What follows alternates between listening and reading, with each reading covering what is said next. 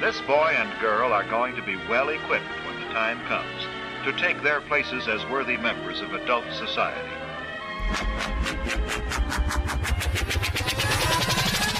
Wow, this one's trippy. So I recorded the intros to all the 11 podcasts before this of the 11 of 12 days of Breaking Normal Christmas edition. And this is the one that I recorded before I actually recorded the podcast. And it's with a lovely lady named Ellen, who seems to be a queen bee to me, especially for women in entrepreneurship and synergizing together. And it seems like she's coming hot off her recent TED Talk about that topic, and I'm excited to dive deep with her about that. And I haven't even met her yet in person, but we have plenty of mutual friends, including her co-founder of one of her companies, Jolie, who once had the cat that Amber and JP now own that I'm in the room of filming this podcast. So this podcast intro anyways, and the podcast. Maybe we might film it here. We might film it somewhere else. I'm excited to find out. But if I'm going to remember a future before our exploration, I'm imagining it's me stepping into a deeper reverence for the maybe masculine side of women, in the sense that not meaning anything the masculine looking physically, but maybe embodying the masculine energy of directness, of vision, of taking inspired action, of deciding, once again, in another word, to be clear, to understand there's a chaos, but that we can be in harmony with it by making clear choices surrounded by our dreams. And that's my hunch. That my hunch is that Ellen is going to inspire me to realize that an energy that I associate typically with men, that I'm going to also get to experience it in a beautiful, feminine, charismatic, breaking normal woman. And I'm excited to explore that with y'all. And I trust these 12 days, if you did the Breaking Normal ritual, or if you're hearing about this for the first time, to start from the beginning and do this 12-day of Christmas Breaking Normal challenge to upgrade everything in your life and win some awesome stuff. Go to breakingnormal.com and check out the podcast section. And here's and cheers to synergizing with someone for the first time, not only personally but publicly, and trusting that everything I do already affects everyone. So let's be real about it and keep breaking normal. All right, welcome to the Breaking Normal podcast, Ellen. Ellen's, how do I say your last name? Smoak. Smoak, what a cool name. Isn't it? Yeah. Thank you. Is that your birth name? It is. Yeah, great, I love it. So this is the first time we're meeting in person, and mysteriously enough, which is a big part of my life, we actually run a company called International Tribe Design, and we design the strongest tribes as fast as possible using music, movement, memetics, and mystery. Mystery being the part that if I tried to explain what happened, it would make less sense. It would not be a mystery anymore. Yeah. And I think women and men, especially, that can embody their feminine essence, it cultivates a lot of clarity. I mean, mystery, white space, maybe chaos, maybe confusion, but it's a great place to, I think, for one to get to know themselves. So I'm excited to get to know you in this mysterious connection. I believe Michelle Norris. Norris is who connected us. Great. Yep. Yeah, she seems like you and her are extremely connected. We are extremely connected, and it happened in an instant, just like a lot of those other mysterious feminine things that happen. And so, yes, we have actually a lot of mutual friends, like 68 mutual friends on Facebook. So it was just bound to happen that we were going to meet at some point. And here we are. And I also, breaking normal enough, you're the only person that I recorded the intro before our podcast rather than after so far. Well, then you couldn't cancel on me. And even with all the rain that I encountered on the way here and the 2 almost accidents, it was just meant to be. Okay, so I'm happy you're here safe and sound. And let's dive right in. You've said several things that have caught my interest right off the bat. One being that you just did a TED Talk. And where was that at? Here in Austin? It was here in Austin. TEDx Barton Springs Women at St. Edward's University on this past Tuesday. Oh, that's awesome. That's where our babysitter actually lives, right next to that school, and that's where she went to school. So, great. Was it women only? It was women only. Yep, okay. There were 18 of us, and we were selected from a group of over 100, so it was an honor. And what was even more of an honor for me was that I got to be in keynote position at the end of the day. Oh, great. So you were the final speaker. Yes. Okay, so that I'm doing something. I'm speaking at a party tomorrow, and I'll be in that role. Oh, it's so exciting. You get to like close the energy, wrap up the room. And that being said, I want to tell you a brief TEDx experience for me. I was in Encinitas, California, and my friend Dave Buda and his partner were putting on the TEDx somehow in Cardiff.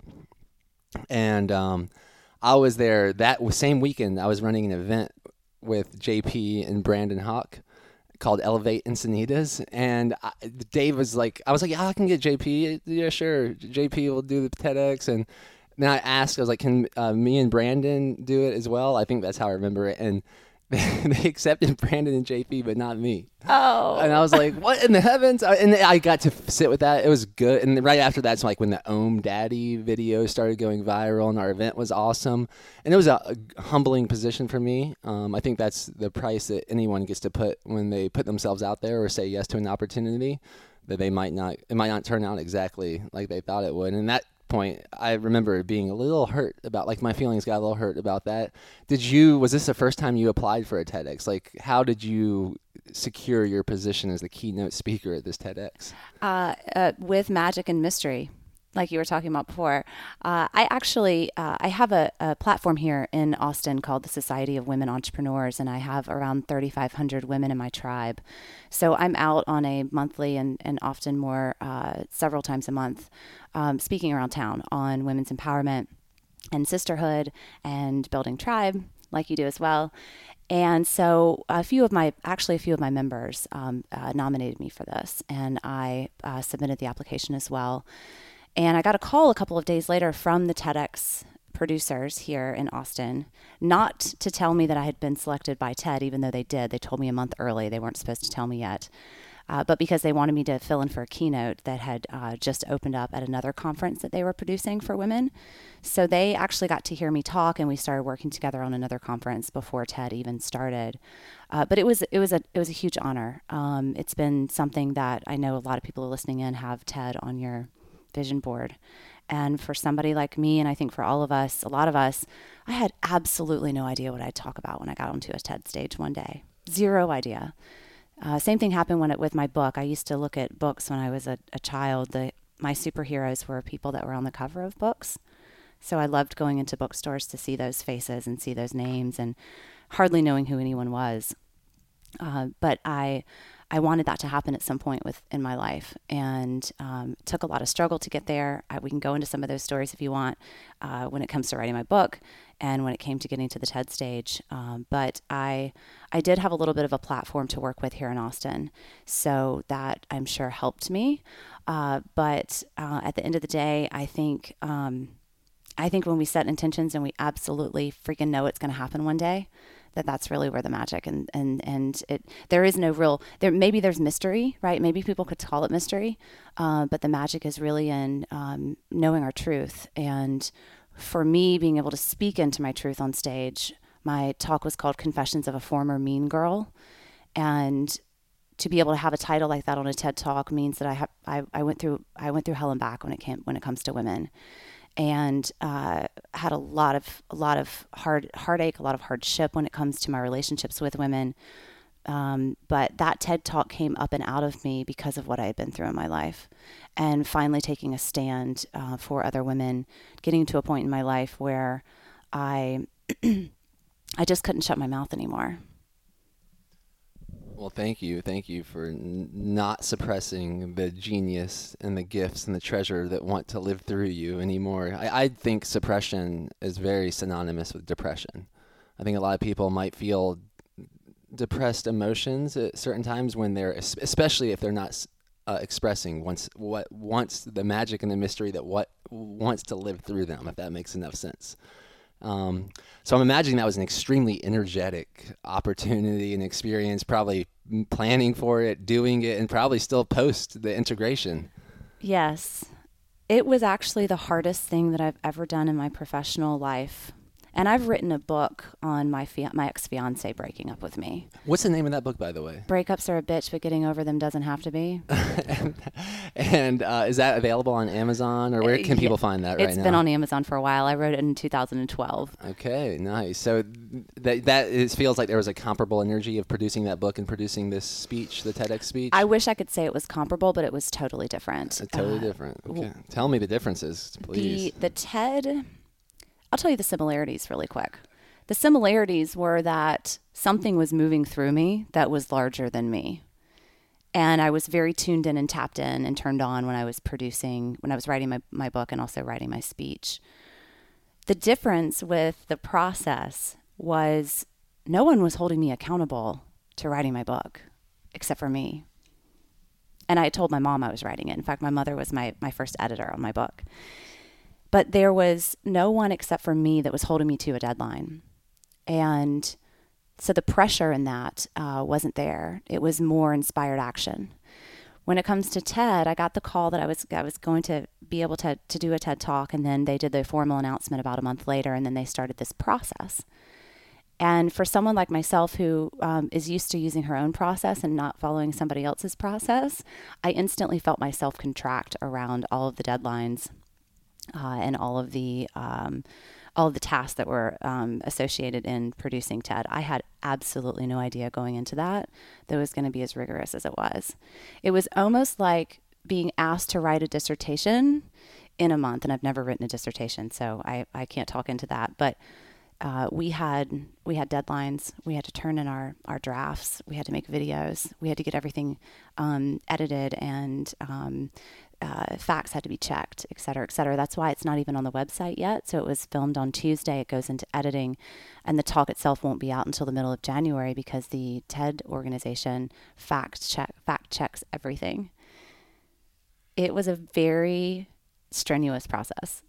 Well, just to make the mystery even more on my part, so JP complained. He kind of complained about the same thing. He's like, he didn't want his creativity to be robbed, so I think he bent as many rules as possible. And that, I think JP is very unique in that circumstance. I think some people are very benefited by having the creative constraints put on them and do this and do it this way.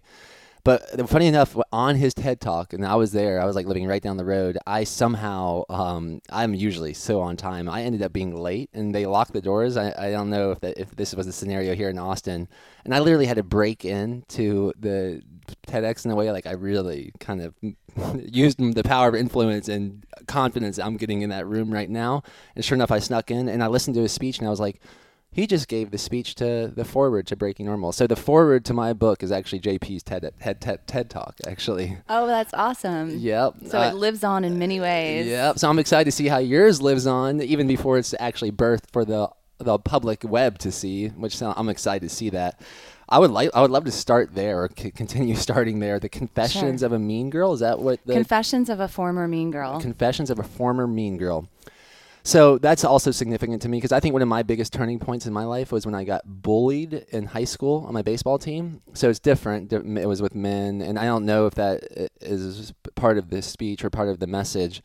But I have been bullied by mean boys at a young age. What does a mean girl mean to you? And how did you, I'm imagining that means right off the bat that you used to be a mean girl and you no longer are. Can you take us through that evolution a little bit real quick? Sure. Yeah. I tell some stories in my talk that I am unable to share until the talk comes out, but I'm going to tell you a little bit. I myself was also a mean girl tremendously. I mean, I feel for you. I feel for all of us that have been through these bullying experiences. The Center for Disease Control states that between 20 and 30% of children are bullied in schools. So it's no joke. And if you have any interest, in fact, it was really interesting during my speech. I got to do a lot more during my speech writing. I too, like JP, started fighting that creative process. I'm like, you guys are taking me out of my flow. What do you mean I have to record this for you? What do you mean you're going to edit it?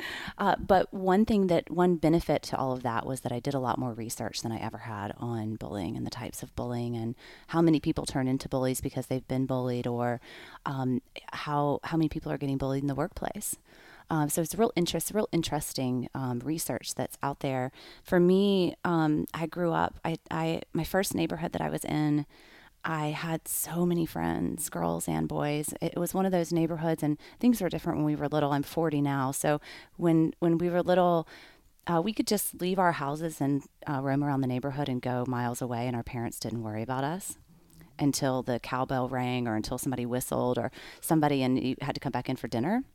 So I had just this tremendous amount of friends. And when we were in 6th grade, my parents moved us, all of us, to a different high school, to be in a better high school. And we moved just close enough to that high school to be able to afford it. I grew up very middle class. And I never fit in after that point in 6th grade. I remember getting there and not really being accepted by the popular girl in the popular crew in 6th grade. I tried to be friends with them. I found myself bouncing around a lot and ended up having some really vicious things happen through high school and even college. And yes, I think when once we learn often what not to do, the only thing we know to survive is to start doing the same thing. And I have studied this with women more than I have men. I also think that men often have an easier way of getting over things and getting through your hiccups in your relationships than women do. You guys are like, you'll get in a fight and you'll wrestle around and you'll punch each other and then you'll go shoot hoops and everything's cool. And we women don't do that. We hold grudges for the rest of our lives. Yeah, I'm curious. I'm curious about what is there a one that's not breaching the NDA of your TED Talk, but maybe an example of what it was like when you were embodying a mean girl and what that brought up for you, and how did you make the shift? Like, how did you wake up to? Because I can relate. I'm the oldest sibling, and I bullied my siblings without even knowing what bullying was, really. And sometimes in my life I remember like looking back and doing things I thought were mean. Like I remember going to the grocery store with my brother and running away from him when he was young and seeing if he couldn't find me, and he would get scared. And now looking back on it, I almost feel like dirty about that. I'm like, what the heavens was I doing? And I think I was able to wake up to that when I was on the receiving end of it. I was like, I didn't like that feeling of going to baseball every day and having to fight off like the guy that everyone was scared of, I was his target. I didn't like that, but man, did it produce a lot of character for me. And I'm not saying that's the best way to produce character. But I somehow came through that, I think, a better man, and I don't need to attract that into my life anymore. And I hear you. Women are different. When I see women bullying each other, sometimes it seems to be a lot more passive and less spoken about, less direct. We can be really vicious, and we can be really secretive and really mysterious. Back to your point, we can use that the magic of our femininity in the shadow side of that can come off in a very sideways way. And we often the way that it comes off sideways is with our relationships with other women, our jealousies, our insecurities, our low self-esteem. What's interesting is if you look at the research with bullying, they actually have it backwards. They're just now realizing this. They used to think that it was the kids that felt bad about themselves. And I don't know if your parents ever said this, but I remember hearing when I was little, "Don't worry about it, honey. She just doesn't love herself. She's doing that to you because she doesn't like herself either." I heard the jealousy. Like my mom would always tell me, "Oh, they're jealous of you, and this is the way they're dealing with it." So the research now is showing that it's actually the people that have very high self-esteem that are the bullies. So that's been an interesting turn of events for the researchers, that they're finding that no, it's not because she doesn't have any self-esteem. It's not because she has low self-confidence. It's actually because she thinks very, very, very highly of herself, and she's taking it out on and therefore thinks that she is or he is in a higher place of authority. You'll notice when people get into positions of power in different environments, and then instead of empowering the people around them, they start to disempower them instead, because I think for a lot of reasons, we get scared to lose it. We become jealous. It's often hard for those alpha types to have other alpha types around. For me, I don't think that I think that I was a healthy alpha, and I turned into a very unhealthy alpha, from my experiences being bullied by women. The story that I can share, and this is the story that I also share in my TED Talk. When I was in 11th grade, my friends invited me over to school to hang out after school one day. And so when the bell rang, I went over to Kara's house. I knocked on the door, and when the door opened, I realized that my friends were already there. They were sitting in a circle on the living room floor. And what I didn't realize is that they were waiting for me to sit down so that they could tell me everything they didn't like about me. That was the moment that I can look back and pinpoint, not only did I shut down my heart and my acceptance and my trust with other women, I also shut down myself. It was in that moment that I started dimming down, because up until that point, if I was bringing light and radiance into the world and I was finding in that moment that it was unacceptable, I remember hiding after that. And I remember hiding for years and not, and when that started to shift for me in my mid-20s in San Diego with one of the people that we know in common in Encinitas, we have a friend in common. When I started meeting women that loved me and accepted me and honored me and actually encouraged light out of me, completely changed my life. So being mean girled for me is it's kind of twofold. It vastly changed my relationships with women, and even at 40 years old, I still get triggered sometimes. It's been a journey, and it's still a journey of being able to be in a group of women. And it's interesting just saying this out loud, because I lead 3,500 women here in Austin, and I still find myself in groups of women feeling uncomfortable and having that voice go, oh my God, do they like me? So for me, it's the relationship piece. And then it's also the getting out of your own way and being able to manifest what you want in the world. Because when you're not in your power, when you're being disempowered in your relationships, and you're not feeling like you have relationships in your life that encourage greatness, then you dim your greatness. So for me, my healing around women also healed my ability to start doing what I want to do in the world. That's why I'm so passionate about this with other women.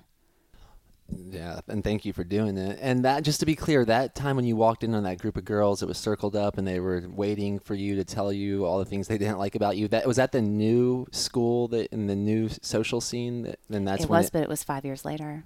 That was in 11th grade. I had moved schools in 6th grade, so I'd already had bump-ins and run-ins. And in 9th grade, I don't know that I've shared this publicly. In 9th grade, a girl named Erin, who we're still friends today, but it's taken us a while to circle back around.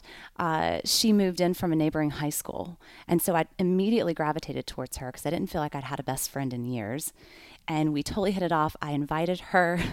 I took her to the Garth Brooks concert at the South Carolina State Fair. My mom dropped us off, picked us up a few hours later, and we became best friends. And I remember it felt so good. I was so proud to have a best friend. I was probably happier than I'd been in years. And then this girl, Toby, came around. And Toby really liked Erin. And I guess had this like girlfriend crush on her. And for reasons that research even goes into, I suppose Toby didn't want me in the picture anymore. So she spread a rumor that I had hooked up with Erin's boyfriend.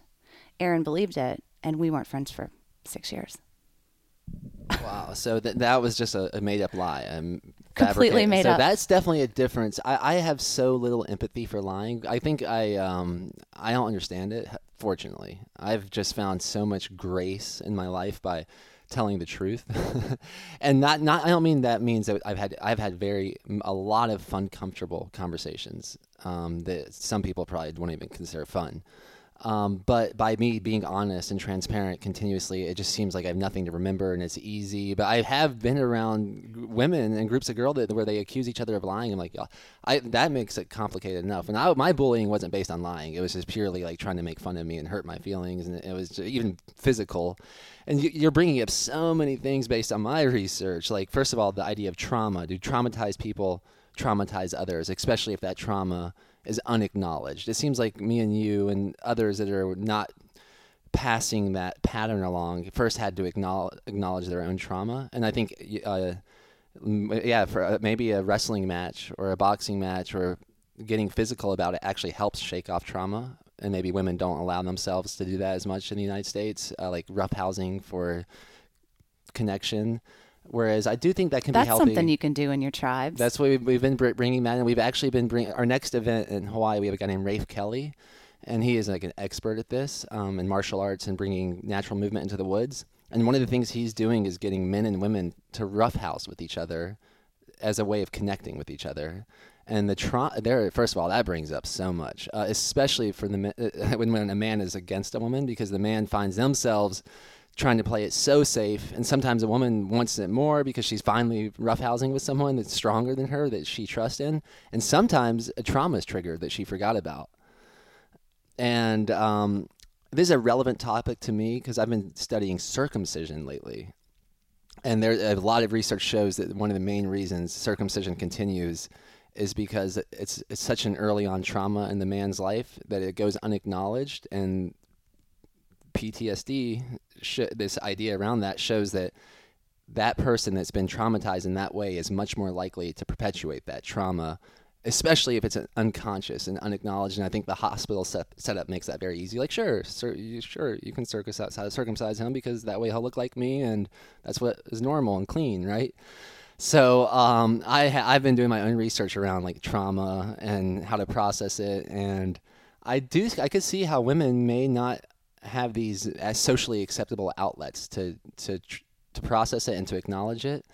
And I guess that's one thing I'm curious for you. Like, if someone is listening to this, especially a woman that finds themselves maybe being a mean girl or feeling like girls are being mean to them, what's the best way to handle this? Well, I want to acknowledge you for bringing up this hurt people aspect. It's true. It's true with physical abuse. It's true with sexual abuse. Research shows that when somebody is hurt, there's a much higher likelihood of them hurting other people. Whatever that hurt that they inflicted or was inflicted on them, they end up inflicting onto others. And I think the same thing is true with bullying and mean girling. I am often asked, or at least presented, a lot of circumstances in my life, things that happen to me, and it seems like on a daily basis, because this is my work, on a daily basis, somebody is telling me a story about them being mean girled at work, or having a friend turn on them, or what breaks my heart maybe even the most is family situations and blended families, how awful some women can be inside those situations. And, at the end of the day, we can't change someone. So I'm talking, if I'm talking to the women who are in these hard situations, at the end of the day, we can't change them. I operate my life and live my life based on a lot of faith. And I do believe that everybody who comes into this life is here to learn different things for different reasons. Back to what you mentioned a bit ago, that the experiences that you had being bullied have shaped you. I've had horrific experiences with relationships with women. I've also had several devastating heartbreaks in my life, but I haven't dealt with death. My best friend and one of my good friends from college she's never had her heart broken, but she's lost 3 of her best friends in car accidents. Our lessons in our lifetime come in so many different shapes and sizes. And oftentimes I think what we forget is that not everybody understands what you're going through and what you've been through. And I've seen this, I've experienced this, and I still witness it. I witness people turning on one another simply because they don't understand each other. And simply because they might not ever really understand them because they haven't been through something very similar. So I see a lot of these situations, women turning on each other because they simply just don't understand. And my personal approach to that is that we are all here to learn different things, and we're going to react to life in different ways. We can't control what somebody's doing, but we absolutely can fucking stand up for ourselves and for each other. What I don't stand for, and what I will always, and I preach this from the TED stage, we are conditioned to watch things happen in our lives and not say anything and not want to get involved You and I and a lot of the people that are listening to this and a lot of the communities that we're in, we are so involved in each other's lives, and we're taking workshops and we're doing things to better ourselves. And like you said, these workshops where men and women are being put together to help each other heal. The majority of the population is not to this point yet. And so the majority of the population are still not getting involved when they see something that's happening that isn't right. And so my call is to women who are being mean girl to stand up for yourself, whether that is to leave your relationship, leave that environment. You don't have to do it abruptly, because I also don't stand for ghosting people. I think ghosting people, and women are doing this to each other all the time. It's not just on Bumble. Women are ghosting one another, and that is a version of mean girling, in my opinion. When you don't call your friend back who's been calling you wondering what the hell's been going on for 6 months. So the person who needs to leave, the person who needs to say something, absolutely do it. Do it with love. Do it from a place of power. Don't do it from a place of feeling triggered or being triggered. Get through that, move through that, talk to whoever you need to talk to, do whatever yoga pose you need to do, have whatever glass of wine you need to have before you have that conversation, but move on if you need to.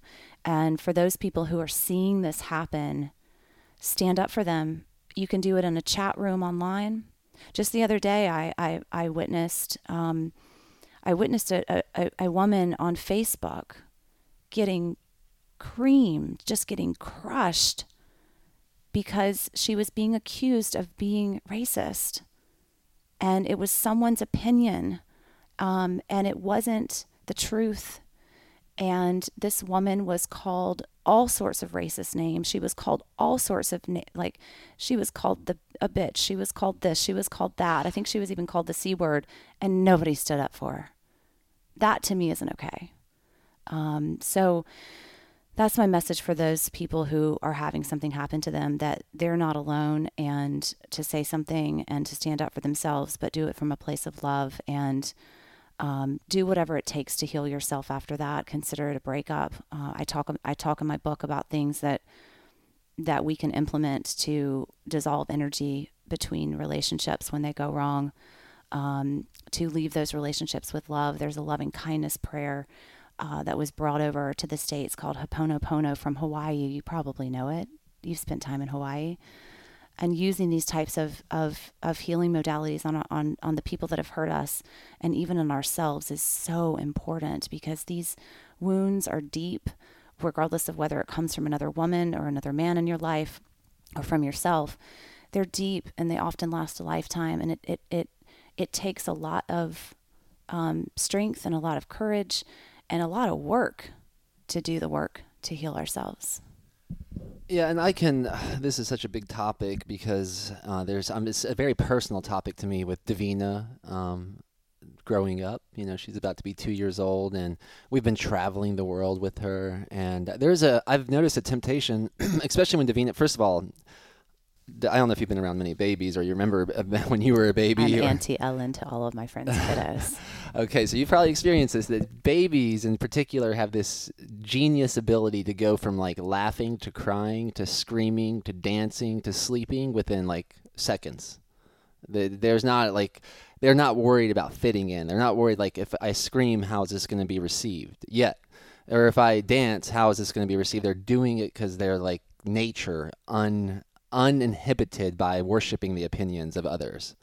And I think that's probably, first of all, I think a lot of parents, because their own discomfort, and maybe they've stopped screaming, or they've stopped dancing, or they've stopped letting it loose regardless of their environment, that they project that onto their child.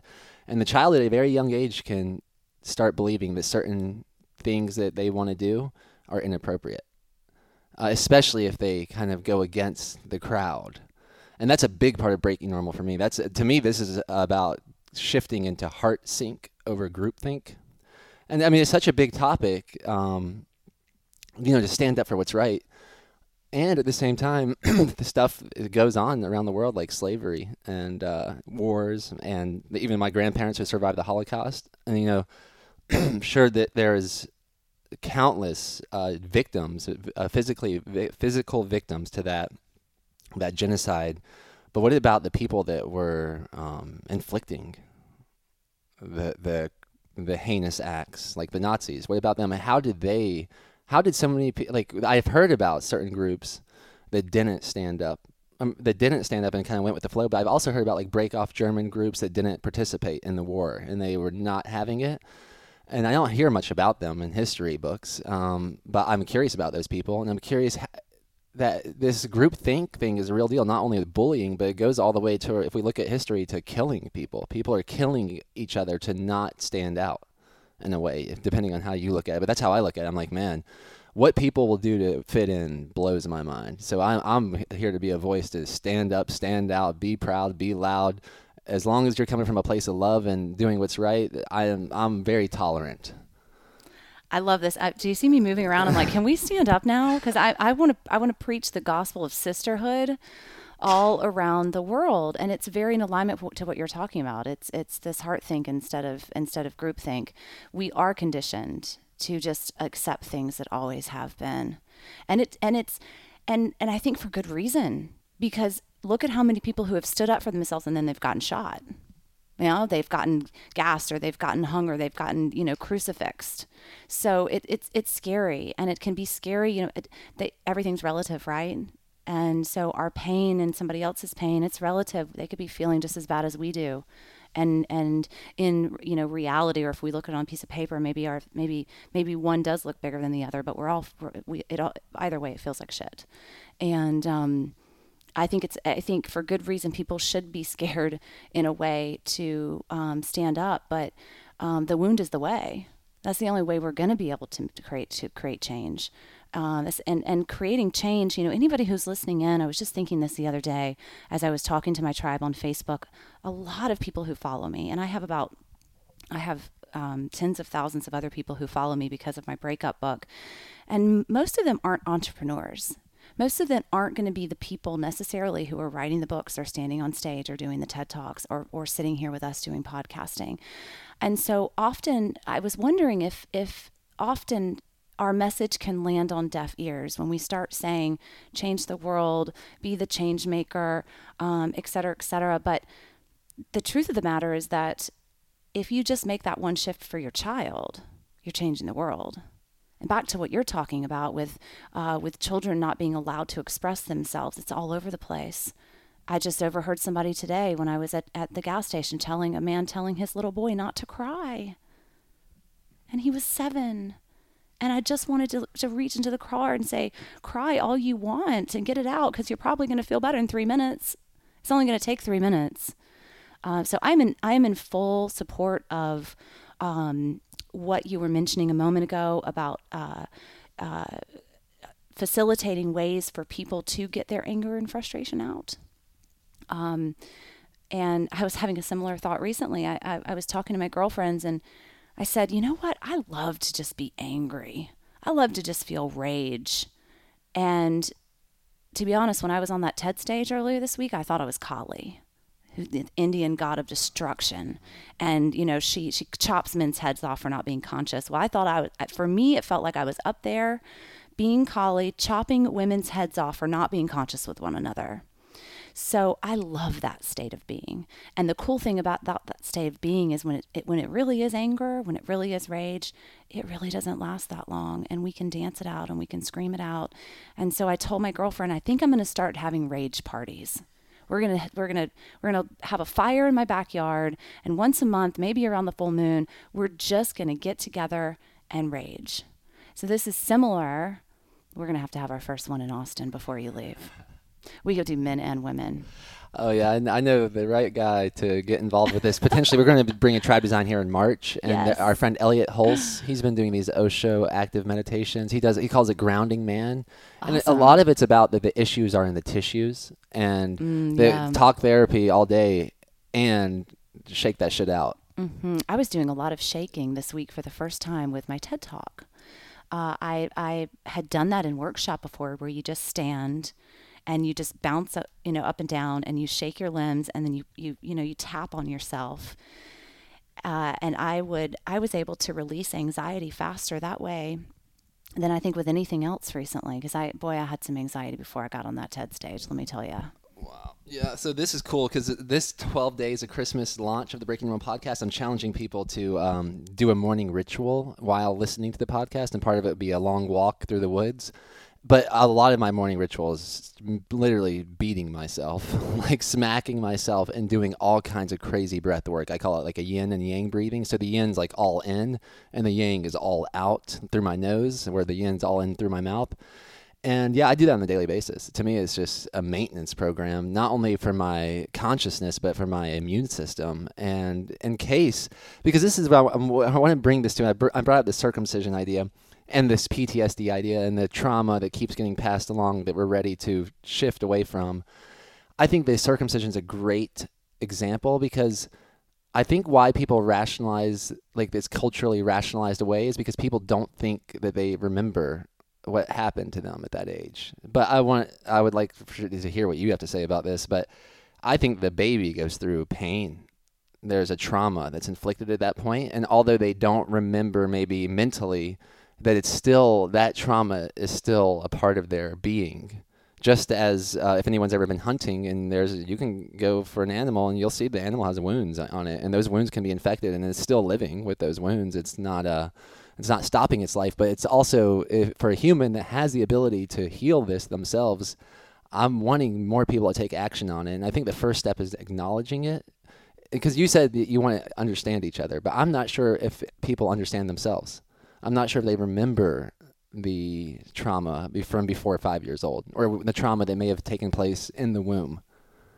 I would agree with you. In fact, my parents still laugh at me about this and they don't believe me, but I swear I remember being brought home from the hospital. They had the car seat. I don't know if this was a thing back in the 1978, but they had the car seat turned backwards in the car. And I remember feeling scared that I didn't know where I was going. My parents think I'm crazy, and maybe I did dream that up, or maybe I came up with that because I heard them telling the story over and over about me being brought home from the hospital. But I remember being scared with where I was going. And the amount of times I've been scared in my life with where I was going are endless. So I hear you and I believe you, and I have not done any research around the circumcision or the PTSD. But if we can remember, if our psyche remembers things from past lifetimes, and if we're in the womb for 9 months picking up everything that woman, our mother, is feeling and hearing and interpreting and experiencing, if we're picking it up energetically, we're picking it up subconsciously. That's my belief. I am not a researcher and I am not a scientist, and but I as an intuitive, that's what I intuit, is that we absolutely do know exactly what has happened to us, and we are carrying it somewhere in our psyche, somewhere in our system for a long time. You mentioned most people don't even know what happened to them. That really resonated with me, because the moment I sat down when I was in 11th grade and I sat down in that circle, I disassociated from myself in a really big way. I disassociated from how painful that was. I disassociated from how even painful it was at home at that time. I went from daddy's little girl to daddy's little fighter. We fought all the time in high school. He's one of my best friends today, but it was a really hard time for us. I disassociated from another traumatic experience that I had right around 16 that I did not even share for 10 years later. I had disassociated from it so much. And even just as recent as 2 weeks ago, when I was writing my TED Talk, remembering the things that I had forgotten was really powerful. Remembering all the stories and all of the situations and all the women that I had hurt and the women who had hurt me. I personally hadn't cried that much in years as I did preparing for that TED Talk. So what do we say to the people who don't necessarily remember? My best advice is to get involved as soon as you can in groups and transformational workshops and mentorship and coaching with people who can facilitate that type of memory from you. Because going back to just shaking up and down and jumping up and down, and also the mention with masculine and feminine or male-female workshops. In fact, I've been in David Data workshops that do something similar to what you were talking about. Often it's movement with the body that's going to bring up the memory. It's not sitting down and talking about it. Yeah, wow, so much to move and talk about. Man, I'm like, where to go from there? That's well, you mentioned something that not acknowledging a trauma of sorts for 10 years. I think that's a major part of it. I've heard, I think it was Brene Brown, this quote that someone's only as sick as their secret. And I'm like, wow. That's a good one. I haven't heard that before. Yeah, I'm like, that's pretty profound because I also loved how you said the advice. The first thing you said was get in groups. And what I remember from that is also another like quote or a parable that a happiness shared is a happiness doubled and a sorrow shared is a sorrow halved. So a lot of the work that we do, that our next tribe design, the very first exercise will most likely look something like, all right, everyone has like a minute to black out and ruin your reputation. Tell us all the things you don't want us to know about you. Anything that you would think would ruin our chances of connecting with you. Let's just go ahead and get that out of the way. And then what we find out is it's usually one thing, one secret that someone has never told anyone. And just by sharing that secret out loud, first of all, I think they get a little space from it. They're like, oh my gosh, now other people hear how ridiculous I've been. I get to finally hear myself speak this in front of other people. And first of all, to see how personal it is. What the heck was I hiding from? And then sometimes people look physically different. They all of a sudden, like 10 minutes later, they look like their face is a little new and they look a little lighter and their maybe more facial muscles are moving, a bit more of a holistic version expressing themselves rather than the part that's like spending so much effort trying to hide this one secret in these ways that might be even unconscious to them until they let it out. So I think that's probably my biggest advice for people as well, especially with processing emotions, is finding someone that you can share everything with. Yes. I'm about to tear up over here because I shared something on stage this week at TED that I've never shared before. And I can't wait for that video to come out in January. It'll probably be around the second week. And it was one of the most freeing experiences of my entire life. I had only told maybe 2 people my entire life about what I did. And I just potentially told millions of people. And it felt amazing. And I think that's what everyone really wants. I think everyone really at their core wants to be seen as they're fully expressed, regardless if it looks like what other people look like when they fully express themselves, aka a child, aka maybe in order to see heaven, be childlike. Yeah. So I'm excited. I guess we'll leave that as people to stay tuned. I wish I could tell you, but I can't. We have to wait for it to come out. It's in editing. And that just reminded me, the word freedom, Daniel just reminded me of something I shared this past summer. So I turned 40 in June. And when's your birthday? June 11th. Okay, I'm June 1st. So oh, fellow Gemini. Close enough. Yeah. So I remember feeling like something was washing off of me as I was turning 40. I started to feel more relaxed, more just worry-free. I started to feel less constricted. And what I realized when I turned 40 is that was a lot of my ego that had been washing off. And we can't be egoless. I will never claim to be egoless, but the first 40 years of my life, I felt like I was trying to prove something. And I was probably, some of me was always trying to make up for something that she didn't have, or that she wasn't given, or maybe that little girl who was hurt and didn't feel like people liked her. And I felt like that was just washing off. And I wrote about this on Facebook. I shared a post back in June. It's probably public if anybody wants to read it. And it was about what freedom really meant to me at the time that I turned 40. Freedom is talked about all over the place in the personal development space. We talk about freedom of time, freedom of location, financial freedom. And a lot of it's written about the external world and how free you are to move around your world. And for me, I didn't feel free in my inner world for 40 years.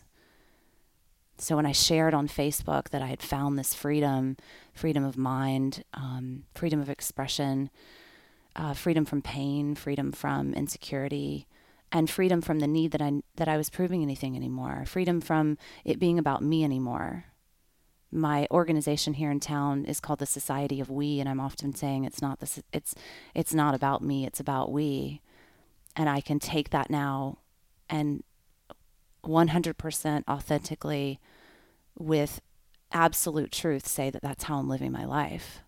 That everything that's coming out of my mouth, these interviews, these stage appearances, my purpose and my mission is to do it for we, because if I can get to a point where I can feel free from myself, I want to give that to other people. Awesome. Yeah, and that's something that's interesting because this might be a moment where I don't know if you ever heard like Bob Marley or any Rastafari kind of reggae artist refer to each other as I and I instead of you and me. I have not. I must start listening to that music a little bit more. Yeah, it's like I and I and I. Oh, yeah. It's like the whole Holy Trinity within us and around us. And, yes, I see. So I believe you're speaking about we in a very empowering way that the we is ready for. A lot of what I'm training myself to do and others is to accurately report what's happening for them only.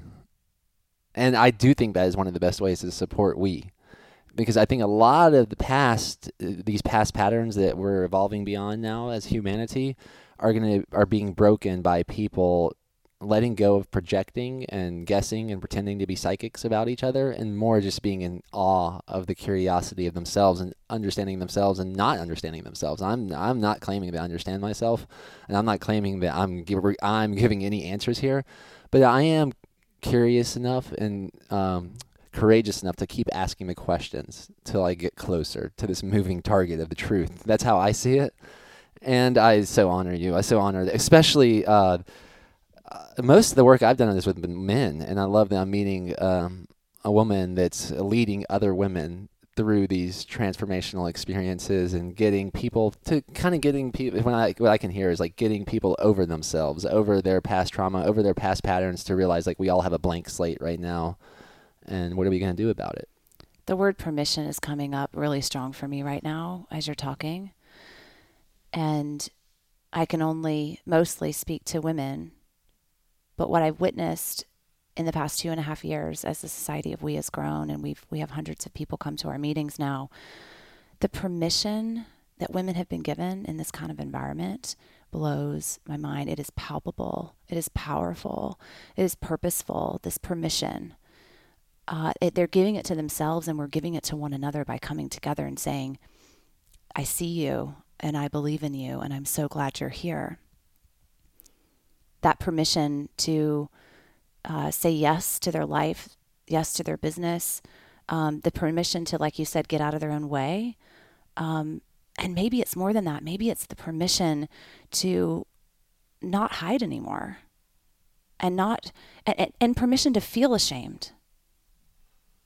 Yeah, that's why I'm curious on your some of the events that you're facilitating. Is that something that someone could anticipate by being a part of it, that they might feel less prone to hiding and more highlighting even things that they were less comfortable with in the past?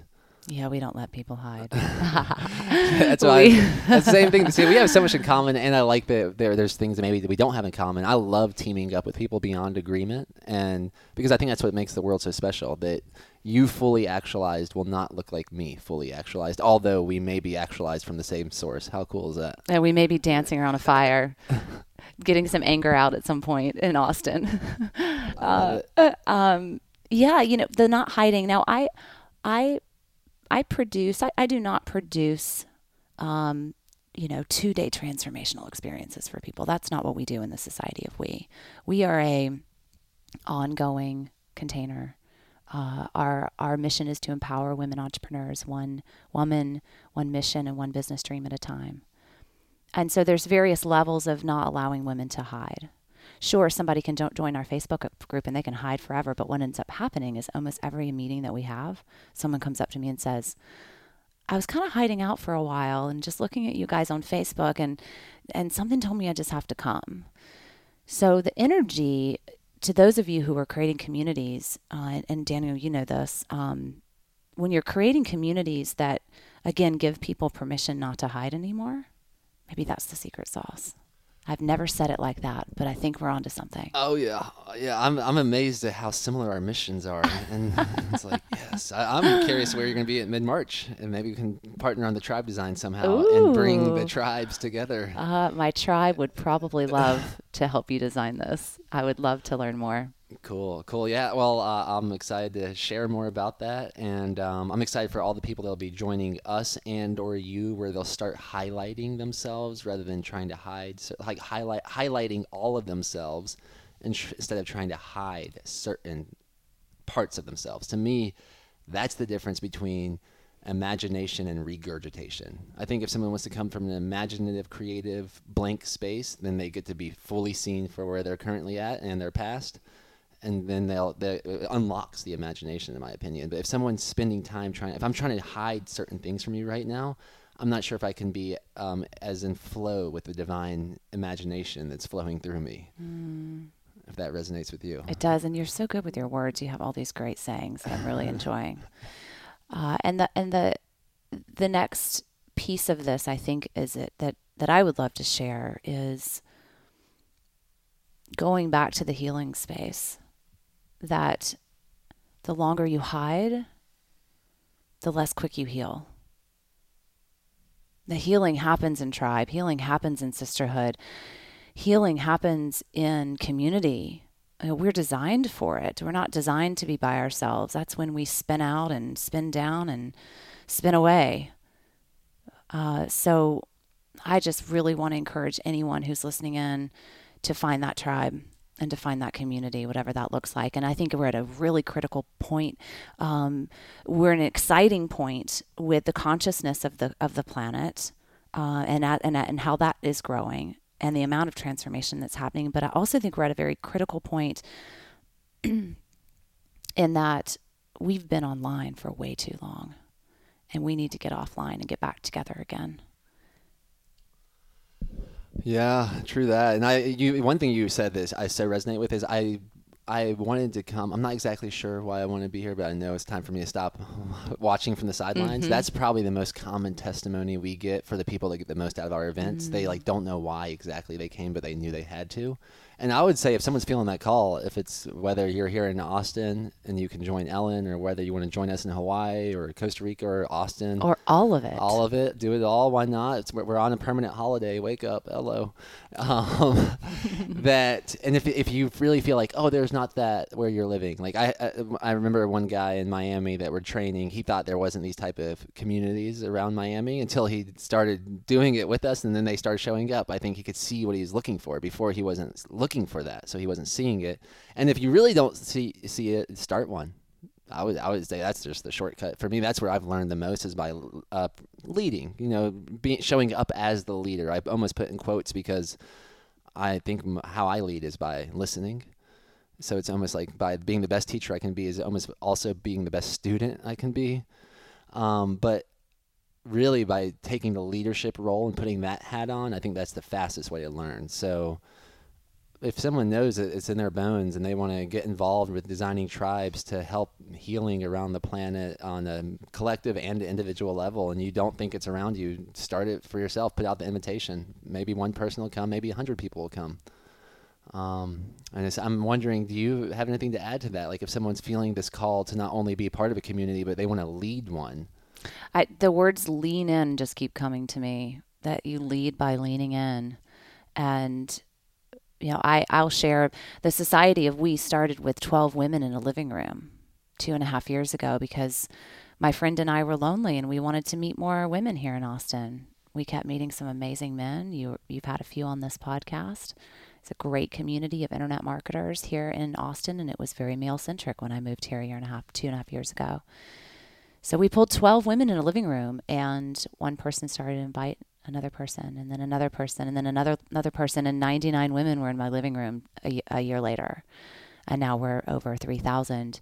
So you never know where these types of things can go if you're feeling called to do it. The Society of we're having our first conference towards the end of next year here in Austin, which we're really excited about, because this will be the first time that we have a reason to invite people outside of Austin to come in and join our tribe. And we will be looking for sister leaders in different cities around the country starting in 2019.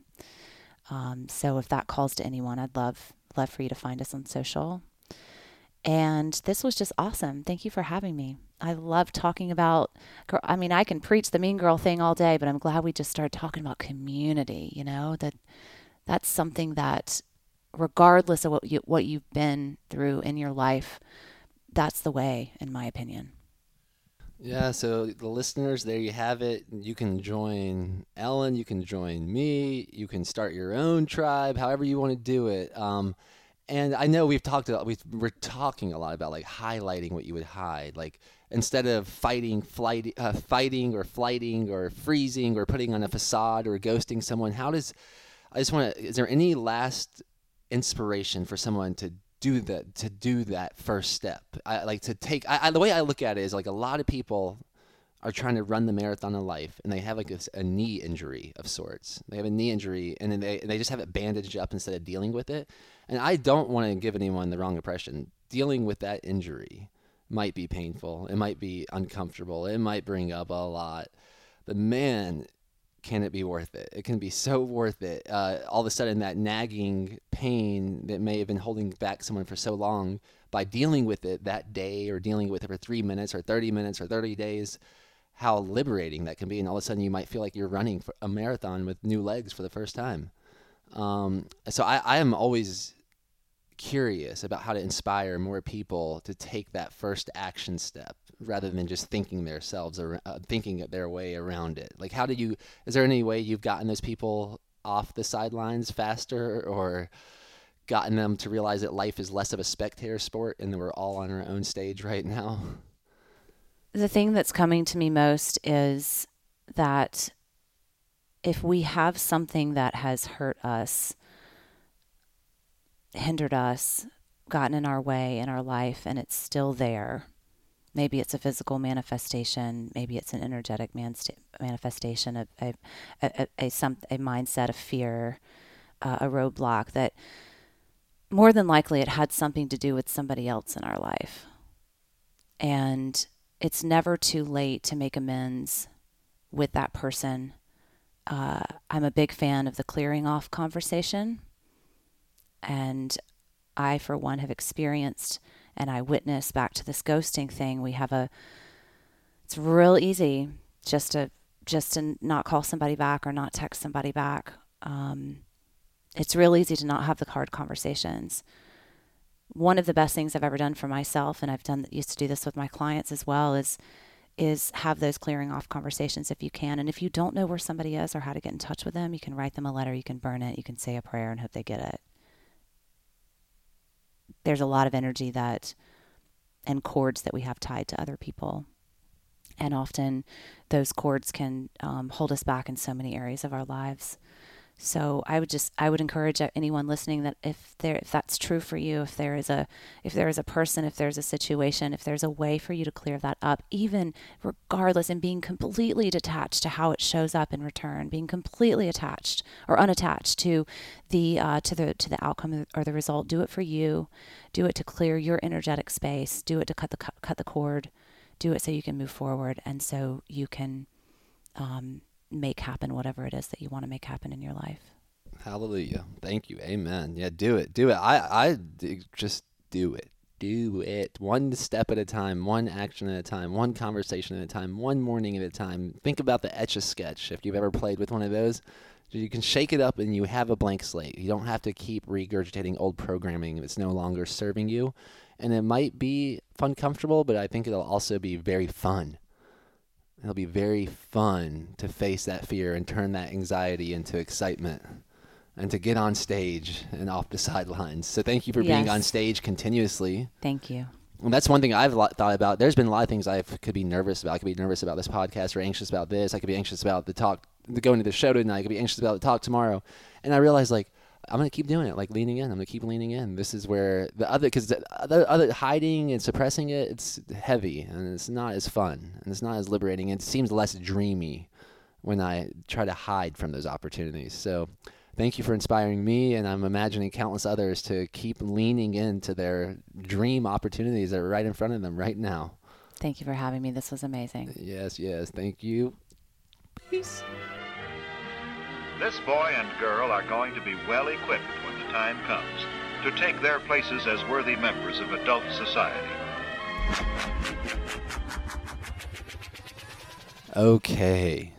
I'm going to make this outro ubiquitous for the first 12 episodes. And it's basically me taking my own advice, walking my talk, and asking for what I want without being attached to getting it. And that's a review on this podcast, a review on the Breaking Normal book, whether it's on Amazon or Audible, for y'all to start breaking normal and let me know what it does for you. This is a big expression of my heart and soul, and it's another iteration of self-acceptance through self-expression, and I do believe that what's most personal is most universal. It's a great guiding light for how to communicate with one another. So if this added value to your life, and even if you think it didn't, let me know through a review, and don't forget about that. We're going to be giving away a free tribe design to someone that leaves a review on the podcast. So go to breakingnormal.com and check out the podcast section and be eligible to win, to take action, at least putting yourself in a position to win this prize. And maybe this will be a big symbolic step. Like one small step here may take a giant leap for the rest of your life to put yourself in the opportunity to win, which also puts yourself in the opportunity not to win, which is... both are a win, in my opinion. So let's tap into that vibration of winfinity and join us on that journey and keep breaking normal and stay in touch and be sure to ask for what you want without being attached to getting it to the people that would matter the most. And if that's to me, reach out to me. Let's do it. I'm excited to hear about it. Much love to you all. I look forward to exploring this infinite, evolving adventure out loud, authentically, synergistically, alchemically, and in respect to the divine. God bless.